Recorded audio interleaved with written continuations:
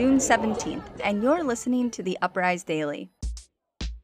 This is a grassroots effort from activists around the country to compile information about the protests that have been happening in the wake of the police murders of George Floyd and Breonna Taylor.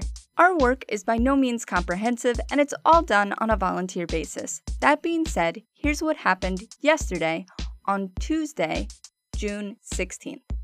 In Los Angeles, California, hundreds gathered downtown to demand no more police in local school systems. The Los Angeles School Police Force is the largest independent school police department in the U.S. Over a dozen different daily protests throughout the region continued into the third week, including in Palmdale, where Robert Fuller was found lynched June 10th across from Palmdale City Hall. Palmdale City ruled it a suicide and declined to investigate, despite calls from the Fuller family for an investigation.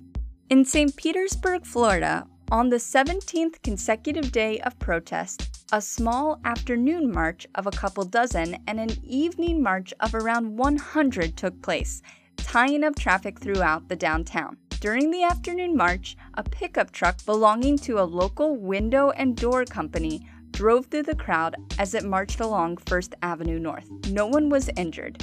There was no visible police presence. In Atlanta, Georgia, despite rain, protests continued with several marches and demonstrations happening downtown. A large group of protesters gathered at Stone Mountain, home of the Confederate equivalent to Mount Rushmore, and called for the removal of the Confederate memorials and etchings on the mountainside. Over the past 2 weeks, nearly a dozen officers have resigned. In Albuquerque, New Mexico, following a Monday protest calling for its removal, the city of Albuquerque removed a Juan de Onate statue located in Old Town. Monday's events ended when a protester, Scott Williams, was shot by Steve Baca, a counter-protester believed to be part of the New Mexico Civil Militia. Baca, former city council candidate, is in police custody and has been charged with aggravated battery with a deadly weapon. Local police collected 13 guns and 34 magazines from other members of the New Mexico Civil Militia. Further investigation of the incident is underway by the New Mexico State Police with assistance from the FBI. A candlelit vigil was held for Scott Williams in Tigway Park on Tuesday night. Mayor Tim Keller called for the New Mexico Civil Militia to be labeled as a hate group. In Albany, New York, 100 people gathered in front of the city courthouse in support of a black couple who were pulled from their car, beaten, and arrested earlier this month. The crowd marched to the DA's office, where a police car hit a protester while driving through the crowd. The protester was not injured. Later in the night, a group blocked a busy intersection near the police station. A local counter-protester was arrested for bringing loaded assault rifles to a Black Lives Matter rally last weekend, and he was found to have ties to the local Minutemen militia. In New York City, Barclays Center and numerous police precincts had a heavy police presence and metal barricades. Today, Wednesday, Black Lives Matter popular uprising activities continued in ongoing demos at Barclays, McCarren Park, and Washington Square Park. In Portland, Oregon, for the 19th consecutive night of marching, a large group of demonstrators took over the Fremont I-5 bridge. Organizers gave speeches and held a rally on the bridge. At the Justice Center downtown, another group of protesters gathered and multiple people were hit by a car. The driver was arrested and the protesters were taken to the hospital with non-life-threatening injuries.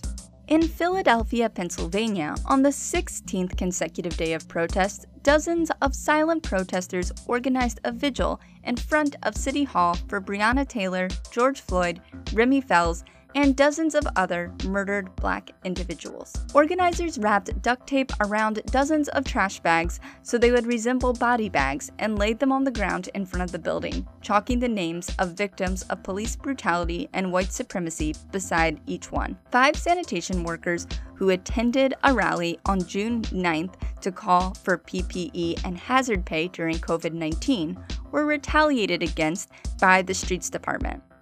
This is also the fourth day of several dozen white demonstrators surrounding a statue of Christopher Columbus on South Broad Street. The mayor has ordered the statue to be covered with a wooden box until public comment period on the fate of the statue is completed. Several local news outlets have reported observing Black Lives Matter counter-protesters and spectators threatened and physically assaulted, and journalists harassed by those defending the statue. In Pittsburgh, Pennsylvania, now in its third week of protest, a youth-led march brought a few hundred people downtown to rally against racism and police violence. They also denounced the Pittsburgh Post-Gazette for their recent discrimination against two Black employees, reporter Alexis Johnson and photojournalist Michael Santiago. In Nashville, Tennessee, activists who had been occupying space outside the state capitol made it inside during a legislative session, calling from the balcony for their voices to be heard. State troopers took them out of the chamber and 3 of them were arrested, including Justin Jones, who is a prominent activist in Nashville, for disrupting a meeting, resisting arrest, and assault. Jones says that the charges of resisting arrest and assaulting an officer were false and said that there were multiple witnesses, including state lawmakers, that know what actually happened. Also in Nashville, hundreds of protesters gathered outside of Nashville City Hall as the Metro Council came together to vote on the 2021 budget. Some revisions were made to increase money to schools, but funding to the police remained intact. In Seattle, Washington, the last few days, safety issues have been at the forefront of discussions between the fire department, CHOP residents, and representatives of local businesses. An agreement was reached that changed the shape of the CHOP zone on Tuesday morning, with barricades being moved and then reinforced to allow traffic to move through the area. Pressure continues to rise in Seattle as residents demand that the local transit department and the University of Washington end their relationships with the Seattle Police Department. That's all the news we could compile for June 16th. For transcripts of the episode, plus an interactive map, go to uprisedaily.com. If you found this episode helpful, please consider sharing to help us spread the word. We'll talk to you tomorrow. Until then, stay safe and power to the people.